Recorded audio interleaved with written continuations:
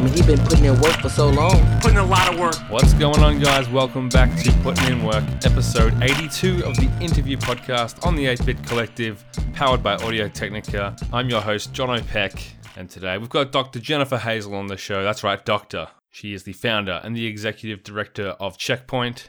Checkpoint is a not-for-profit charity group that connects mental health resources with video games, technology, gamers, and people who make these games. So it's been interesting to see this group grow awareness as their community grows over the past few years, especially rallying home that message that mental health issues are out there, but they can also be helped by video games, and that video games aren't the cause of a lot of these issues that people try to connect to things that happen, for example, gun violence and such. And what makes Jennifer such an interesting proponent of Checkpoint is that she has this medical background. She's a psychiatrist, she's a practicing clinician, and it was through her love for video games as an emergency department doctor that she kind of saw there was room to combine those two interests and raise awareness of mental health issues and support gamers who, just like everyone else out there, struggle with these issues and need a community that can support them. So Checkpoint's running a pretty big fundraiser real soon. It's called Great Games Done Slow, and it's encouraging people to play whatever games they want, to stream them, to relax, to have a great time, not worrying about the stress that often comes with playing some of these frustrating games. And I'm sure that's really going to do a lot of good and raise a lot of money for a good cause, because there's a lot of cool people involved already. So head over to the website, checkpointorg.com. You can see all about what's happening with Checkpoint and Great Games Done Slow. That is the 15th till the 21st of September, and you can also see that at greatgamesdoneslow.com. So, without further ado, here is Jennifer Hazel, Dr. Jennifer Hazel. Enjoy the show. Thank you for joining me, Jennifer. It's great to have you on the podcast. Thank you so much for having me. Really appreciate it. And I appreciate you getting up exceedingly early to cater to my odd time zone. Oh, it's all good. So you're in New Zealand now.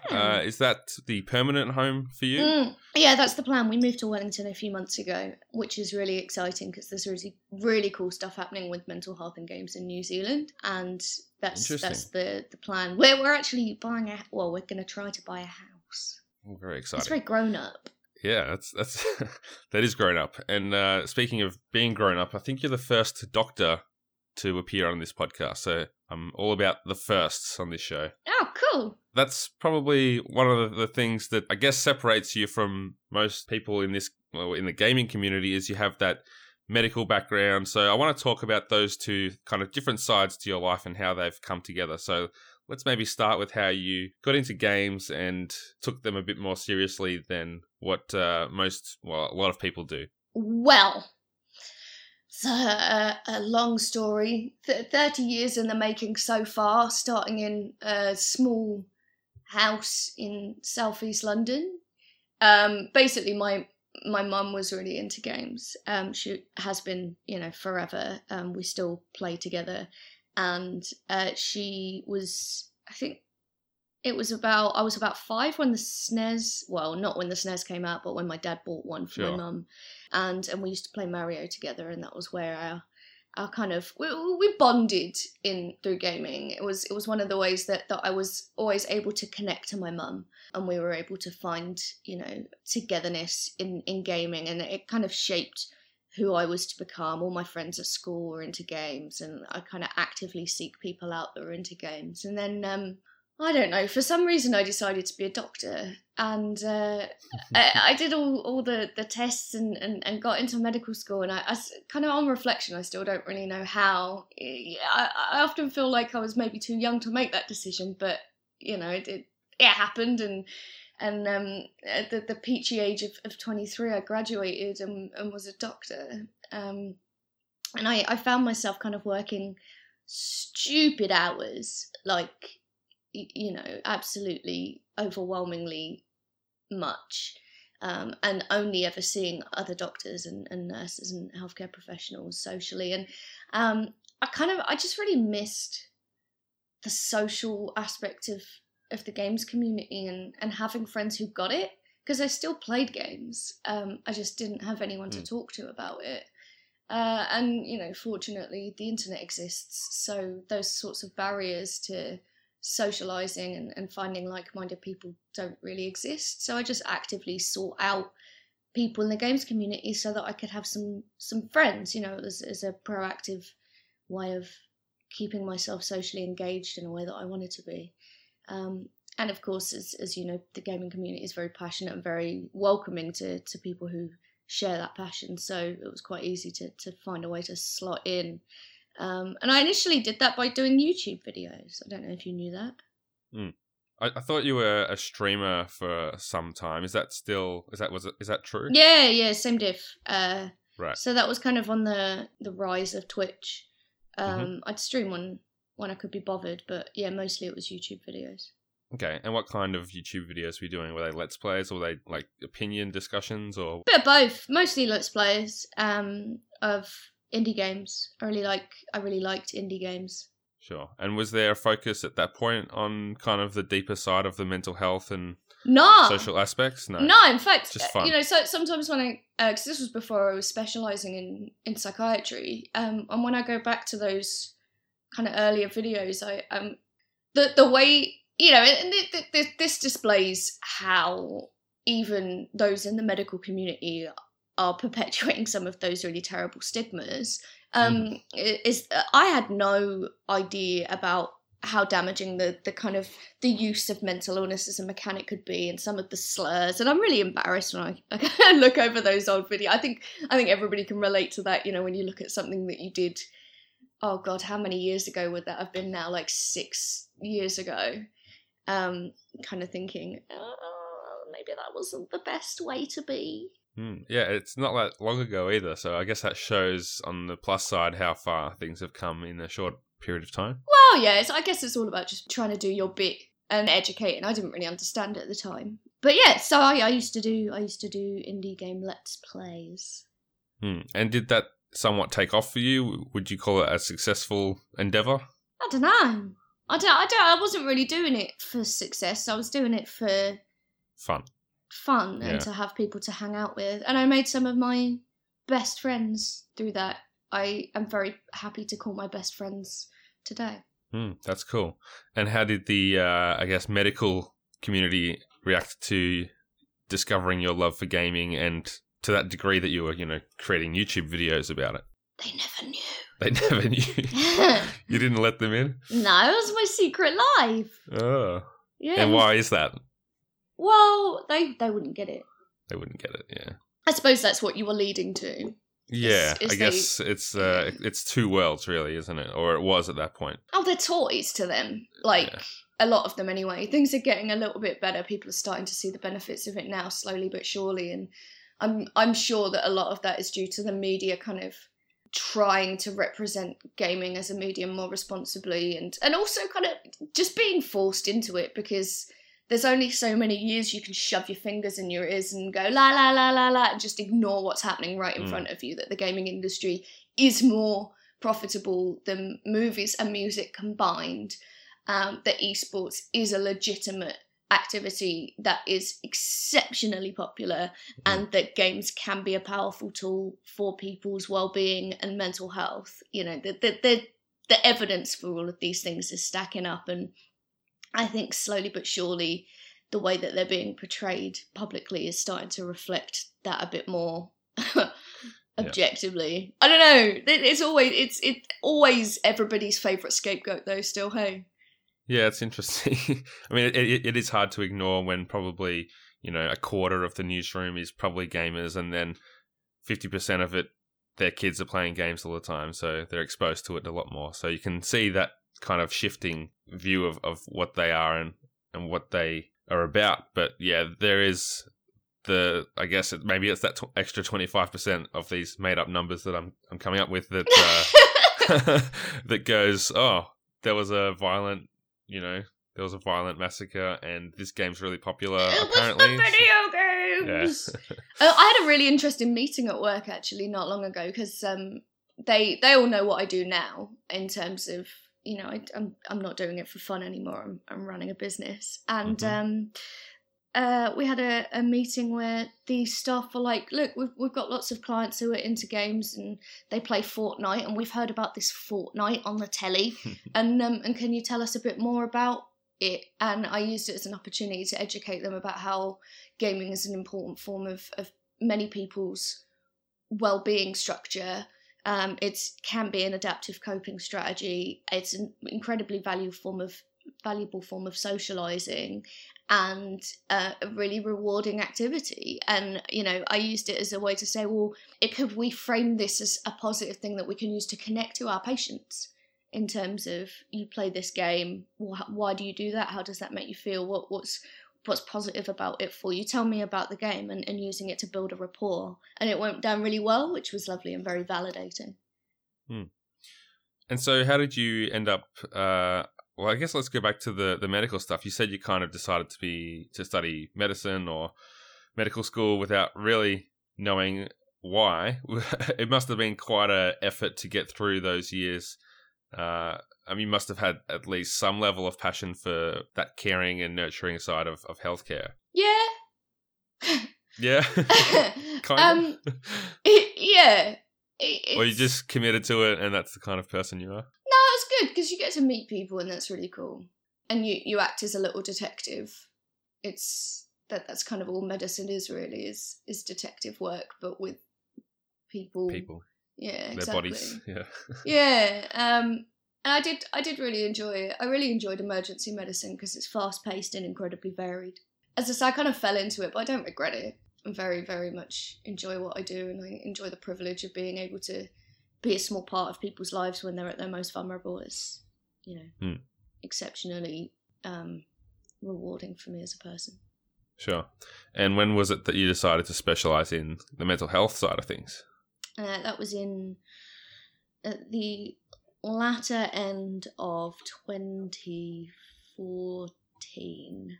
As I say, I worked in emergency medicine for many years, and I was actually training to be an emergency department physician, as in, like, that would have been my permanent job. And as part of that, we have to do mandatory, they call them secondments, so they send you to another specialty for like 10 weeks at a time so that you can learn different skills. So you have to do like intensive care and anaesthetics and mental health. And when I was on my mental health secondment, I met a few doctors that were really inspiring, and I found that I really, really, really enjoyed it. And I found it a lot more, it just suited me better than emergency department stuff. Plus, you know, you can have a life with it, which is really important for me. And I had a very interesting conversation with a boss of mine who was, I think he's still working, but he really needs to retire. I think he's about 300 or 400 years old. And he was like going on about how games are really terrible and how they're addictive and they cause people to be violent. And I was like, yeah, sorry, but nah, and presented him with a whole bunch of objective evidence, you know, research papers and clinical studies that proved my point. And he was like, oh, okay, was very amenable to being corrected, which is, you know, stands testament to his character. And he was like, well, do you want to tell, you know, the whole department a bit more about that in a presentation? So I did a kind of, you know, PowerPoint presentation, which had GIFs in it, which moved. To them it was like magic. It just kind of, I just fell into it from there. I realised, well, if I'm standing up here teaching all these healthcare professionals that games can be a positive thing for people's mental health, then maybe I could be doing that for the gaming community as well. Yeah, it's interesting how kind of just an innocent conversation was really the basis of your brand as a, you know, as a personality and someone that has quite a bit of influence in that part of the community. Honestly, I think about it all the time. Like, I remember what I was wearing. I remember where I was sitting. It is absolutely incredible how, you know, you can go into work one day and not really have any expectations, and one conversation will shape, you know, the rest of your life. Is outstanding. And so doing those kinds of presentations, how did that eventually lead to founding Checkpoint? Those talks were something that I was just kind of doing as, I don't know, maybe like even just a hobby thing, or I thought, oh, this is a nice thing to do. And And at the same time, this coincided with me actually taking on mental health as a profession and getting enrolled in the training program and getting a job and all of that stuff. And as I say, from doing YouTube, I met quite a lot of friends who were really into games, and that included a chap called Guy Blomberg, who is often better known as Yug. Mr. Pax. Yeah. He was the content manager for PAX Australia. He's now the content manager for everything that ReadPop does, which includes all of the PAX shows, EGX, Comic-Con, and a whole bunch of other stuff. So it's pretty awesome fella to know. And I told him about what I was doing, and he was like, you should come and do something like that at PAX. It sounds like it would be really useful for the community, and we're all about supporting our community. And he very much not just helped me, but shoved me through the door, I guess, to introducing these sorts of concepts to the Australian gaming community via panels and talks and just spreading information. And he's always been really supportive of the cause, which is obviously very positive, because you want the people at the top to be advocating for people's mental health. Sure. And that was the start of Checkpoint, essentially? Yeah, pretty much. Figured that we would legitimise it by putting it under an actual company, because it adds a reputation. It allows us to fundraise, and it also kind of, there's the legal logistics of protecting yourself with liability and stuff like that. But it's mostly because if it was just me, it's not a brand that people can feel comforted by. Whereas if it's Checkpoint, this is something that they can own and be part of and have, and it's there for the community, really. And it's, been a place that you can, I guess, compile resources and guides and all that kind of thing. It's exactly what it is. It's a little community where there are a whole bunch of gaming-specific mental health resources. People come together, they use them, they play games, they share other resources that they found, and they support each other through rough times. And it's a way of raising awareness, reducing stigma, and helping people take that first step on their well-being journey using the power of video games. And so my introduction to Checkpoint and to you was a panel at PAX last year, which I think was how to do like a charity stream. So have charity streams been a big part of getting Checkpoint, I guess, not just raising money to improve, mental health with gamers, but also awareness for the brand itself of Checkpoint? Yeah, absolutely. The content creation community are really, really passionate about this stuff and very willing to help. And their audiences are very passionate, and they're very dedicated audiences. So the fundraising aside, it's just an excellent way to gain exposure and raise awareness. I was actually on that panel because of Generosity, who are obviously amazing. They do good stuff. They do very good stuff. They got some very exciting things planned for PAX this year. Yes, can't wait to see what that is. So when you're going about your daily Checkpoint life, is there a focus on what can we do to help people today, or is it how can we build Checkpoint as a company and as a brand so that, ultimately in the bigger picture we can help more people? I do both. Yeah. So I run the business side of things, and I also create the mental health resources. And then I have a really wonderful team of people that help with all of the other little bits that, well, not little bits, they're huge bits, but, all the other things that go into, all the other cogs that make the machine turn. So I have an incredible social media and community manager.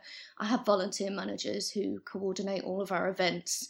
And people who run all the gaming sessions behind the scenes as well. So it's surprising how much effort goes into making making a company run.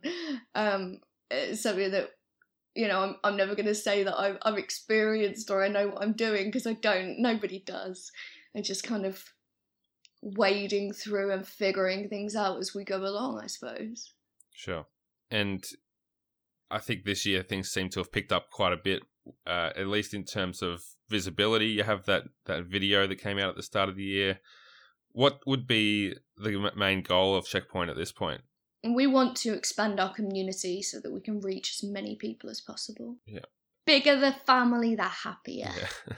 And in terms of key messages, are there any particular things that people seem to want to talk to you about the most, or that you feel when you have an opportunity to speak with, whether it's a media or a documentary, whatever it is, that these are the main messages that you want to put out there? Well, like 1 in 4 people will have a mental health issue at some point in their life. In some places that goes up to 50% of people, so half. This is extremely prevalent, and the way that we engage with video games is an incredibly powerful opportunity to make a difference.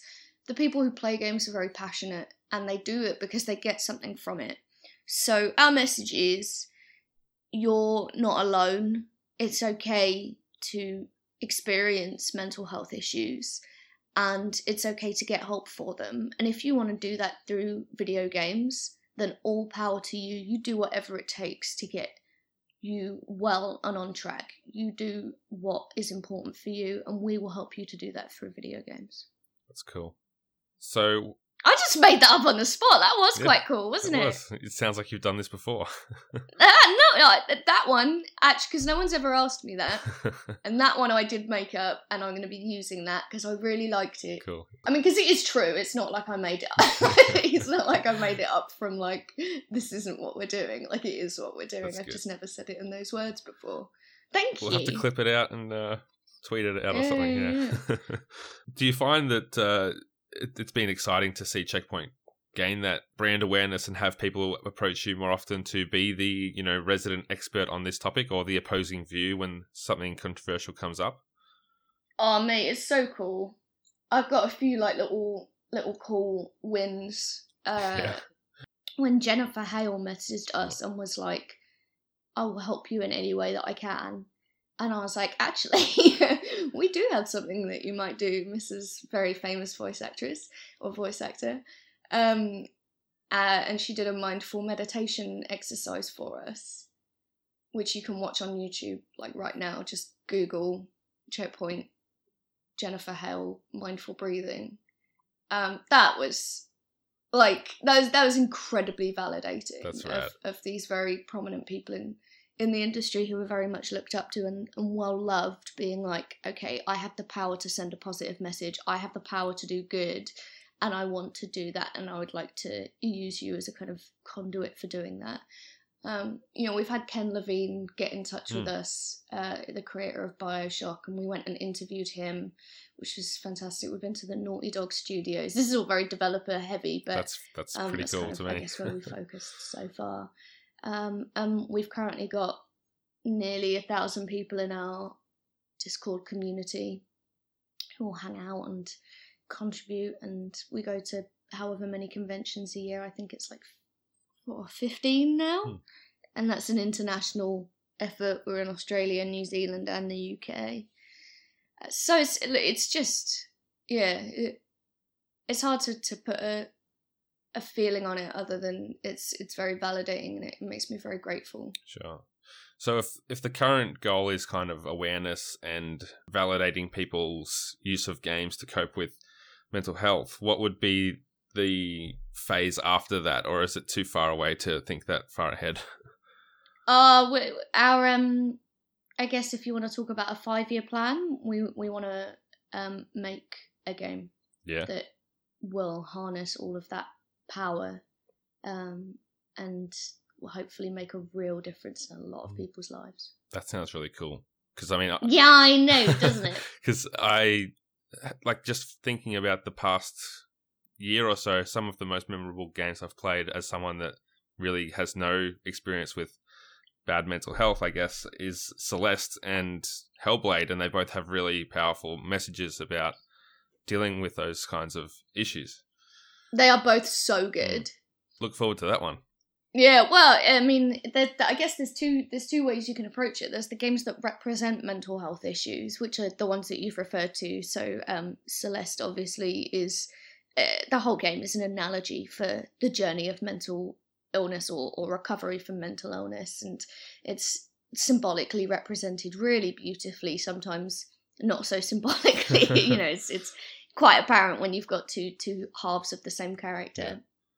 And then there's Hellblade, which is obviously a representation of how it feels to have psychosis, which was made with the input from people who have lived experience of psychosis, and it's an exceptional piece of art that I can't speak highly enough about. So they're the ones that represent mental health issues, and then you've got the games that are designed to aid, assist, improve, or treat mental health issues, like Sparks, like Flowy, like Super Better, which I guess isn't a game, it's more of a gamified app, but these sorts of treating games, and that's where we want to sit. We want to sit on the treatment side of things, which is why we're doing research at the moment. We're trying to gather as much data as we can about what is it that makes games beneficial and how can we harness those things. That's really interesting. So speaking of games as I guess remedial medium, you've got this charity coming up, Good Games Done Slow, is that the name? Yeah, Great Games Done Slow. Great Games Done Slow. I'm very excited about it. That sounds really cool. Is this your biggest event that you've put together?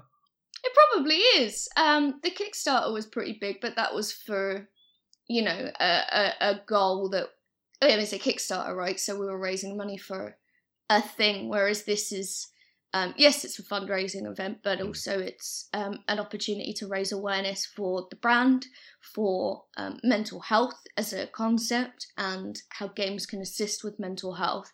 So just the spiel is Great Games Done Slow is a live stream charity campaign which encourages the streamer to use games in a slow, relaxing, mindful way to improve well-being. So basically think the opposite of games done quick. Take out all limits, or use a game that's not traditionally very relaxing, but change it into a relaxing twist. Those are the sorts of challenges that we're trying to encourage. And we're providing our streamers with mental health resources for their audiences and a guide about how to communicate with mental health issues, which games might be good. We're going to have heaps of giveaway. I think we've got thousands of keys to give away at this point. Cool. So we're using it as a way to raise awareness for the brand for mental health issues and to help as many people as possible in a very short space of time. And so when money is raised for these kinds of events, what's the practical benefit to people that, who benefits when you are able to put that money towards something? The community benefits because we can use that money to create more resources for them, whether that be further awareness campaigns like this, or whether it be actual tangible resources that they can take away and use. So we have a number of downloadable mental health information packs that have actual tips and things in them to help people improve their own well-being, boost their resilience, manage stress, things like that. So, we can't create those without money. We can't do our gaming sessions without money because, obviously I have to pay my staff. And ultimately we want to get this game development project underway. And we want to expand our online community so that we have counsellors actually in there helping people ad hoc and providing a real service. That's really cool. That's the 15th till the 21st of September. Yeah. It's greatgamesdoneslow.com if anyone wants to get on board and support that. That would be awesome. Please do. You can support it by watching, or you can support it by being in it, which is really awesome. So anyone can sign up. So please come along and see what you can do to contribute. Fantastic. So Jennifer, what's been the hardest part of getting, Checkpoint to the point where it is? I think the hardest part has been being taken seriously. Yeah. And it's getting easier, but no one... Is that by the medical community, I guess? Or is it... Anyone that's not a gamer. Right. So gamers have been very quick to go, oh yeah, mental health's a thing, and we play the games for these reasons. They're on board with that from the start. Yep. Yeah. But we've had no external support, no government support, no external sponsorship outside of the games industry, almost no medical support. It's really tough breaking down those barriers, but we just got to keep at it and create a positive message, set an example and continue doing that work, because eventually it will happen. It's just taking it's a long slog, and someone's got to do it, and we're in a position where we're prepared to do that. Yeah, hopefully that's the seeds being planted for absolutely at the time where it will be very well supported. And is that part of the job too, is I guess lobbying for support even if it doesn't come? Yeah, for sure.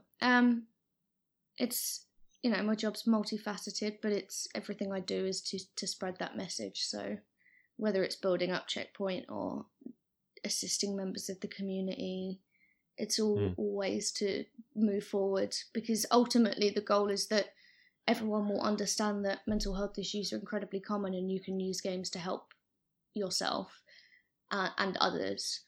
And the only way to get to that goal of everyone understanding that is to keep shouting about it and to prove it. So that's what we're doing. Cool. And I know Checkpoint was founded when you were living over here in Australia. Is it an Australian company, or would you consider it international by the fact that you live overseas now? I mean, legally it's an Australian company. Right. We've always practiced business internationally because our resources aren't, they're not restricted to Australian use. Anyone anywhere in the world can download them. Anyone anywhere in the world can participate in our community and our gaming sessions. And have you found that to be the case where people internationally have been joining that community? Yeah, we're only about 40% Australian. That's rad. The other 60% is everywhere else. That's fantastic. Yeah, it's real cool. So what would you say is your advice to anyone who, I guess you could take it from a few different perspectives, but wants to make some positive change, wants to help improve mental health, wants to raise some money for, something that they're passionate about, whether it's mental health or something else maybe? In terms of the mental health side of things, I think the most important thing is to educate yourself about what issues there are, and to be able to set yourself as a model. So one of the most important things is that people who have influence, people who are looked up to in the community, people who have a reach, are able to publicly normalise the experience of mental health and to advocate for help-seeking behaviour. So even if you haven't had a mental health issue, to be able to say, well, look, I can see that this is incredibly common. I can see that lots of people have it. Educate themselves so that they're referring, using the right phrases and not using stigmatizing language, and encouraging people to be able to seek help and understand that it's totally okay to do that. That's the mental health side of things. In terms of if you want to raise money for a cause you're passionate about, go and do it. Do whatever you're good at. People are really generous in general. It's really lovely to see. And if you have a passion, people will see that passion and they will want to contribute and help out in some way. And I think if you try it, if you give it a go, you'll be surprised at how receptive people can be. That is cool. Jennifer, last question for you. Yeah. If you could do anything and know that you wouldn't fail, what would you do? Jeez. Anything. Well, what's failure? It's not succeeding. Yeah, but what is success? Ooh, now we're getting into it. I guess success is achieving the aim of what you set out to do. Well, this isn't what you wanted. No. My aim is fulfillment and, to feel like I've done good. What would I think I'd do exactly what I was doing. Yeah, that's a good answer. I know that sounds terrible, doesn't it? Well, a few people have said that, and it's a valid response. It means that you're on the right path, I think. I'd also, what else would I do? I'd also launch a karaoke bar. Yeah. Yep, that's all. There you go. That's my other thing. You're going to make a game and you're going to launch a karaoke bar. Yeah. That's awesome. They're two very exciting things that I look forward to hearing more about at PAX. Are you going to be at PAX Australia this year? Absolutely. I think we're going to have 3 spaces this year. Oh, wow, that's exciting. Yeah, it's really awesome. So we're affiliated with Child's Play, so we'll be down there with them. We've got our booth in the Diversity Lounge. We'll be part of the AFK room again. Fantastic. Well, the 8-Bit crew will be there, including myself, so we'll have to come and say hi and have an awesome event. It's going to be a great weekend. Yeah, let's go get some lunch at the Boat Builders. Yeah. That's where I usually hide from PAX at. Yeah, sounds good. So thanks for coming on the show, and I think I've learnt a few things, and hopefully my listeners have got something out of it too. Thank you so much for having me. It's good fun. Thank you for listening, and thanks to Audio Technica. You can find Jennifer on Twitter at RX_Pixel, and remember greatgamesdoneslow.com to check out that fundraiser. If you enjoyed the show, you can leave an iTunes review. Really helps get the word out there, helps me feel good about myself. That's over at 8bit.net/PIW. That's ATEBIT, and that's also where you can pick up some sweet Putting In Work merchandise. It's also where you can find the rest of the awesome podcast content from the 8-Bit Collective. Everything you want from nerd and pop culture. If you want to follow me on Twitter, I'm at Jono himself. And until next week, keep putting in work.